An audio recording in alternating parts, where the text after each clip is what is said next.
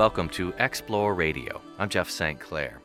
America has a long tradition of the lone inventor, and Ohio has long been a leader in aerospace innovation. An inventor in Oberlin combines the two by creating a new form of aircraft in his backyard. On this week's Explore Radio, we look at the quest for a flying machine with no moving parts. I first met Ethan Krause last year at his home in Oberlin. His wife Elena served tea. Krause has a degree in electrical engineering, but gave up his career to focus full-time on his decades-long dream of ion-powered flight.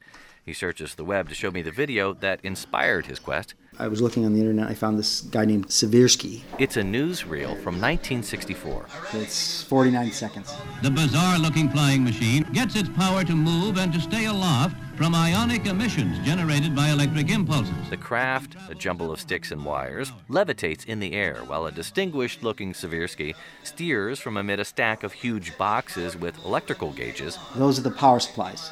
It raised a question for Krause. Can you make a thing fly with no moving parts? Krause began experimenting with ion-powered flight with hundreds of configurations, gradually downsizing the components. So I went from a car battery and really boxes like Seversky had, right? Huge, heavy boxes to power a small flying thing, to these little tiny things that weigh nothing. It took about a decade of work for Krause to build the first ever ion craft that could fly with a power supply on board instead of tethered to a battery on the ground. In 2014, he was awarded a patent for his design.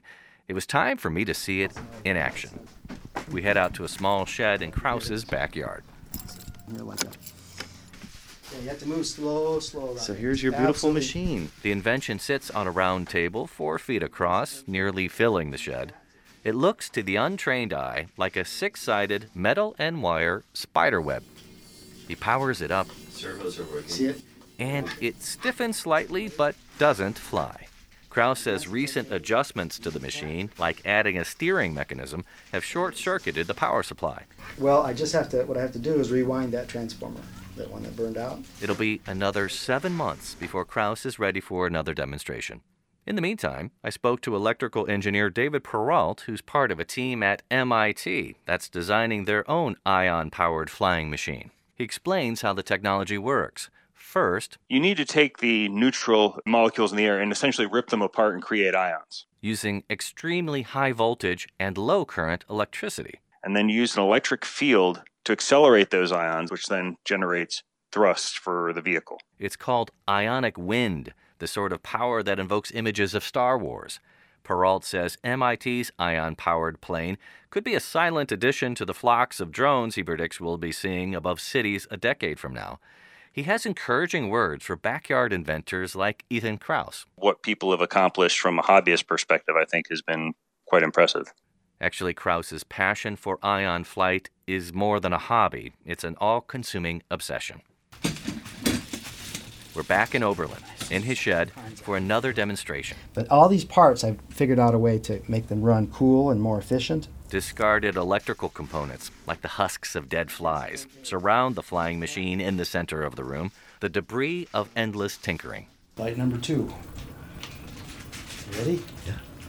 And with a barely audible crackle, the spiderweb craft lifts off the table and hovers in the air for half a minute before the battery dies. These batteries are over 5 years old.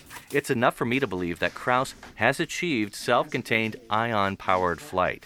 He's posted a video of an earlier, impressive 2-minute flight on YouTube. The craft is exceedingly fragile and highly impractical, but Krause has dreams for his invention, perhaps in outer space. So, if you hook a solar panel up to this thing, it'll just run and run, as long as the sun shines. Really, though, practical applications are not what drives Ethan Krause. It's mainly me doing experiments and failing thousands and thousands of times, and every once in a while one works. The life of the lone inventor. I'm Jeff St. Clair with this week's Explore Radio.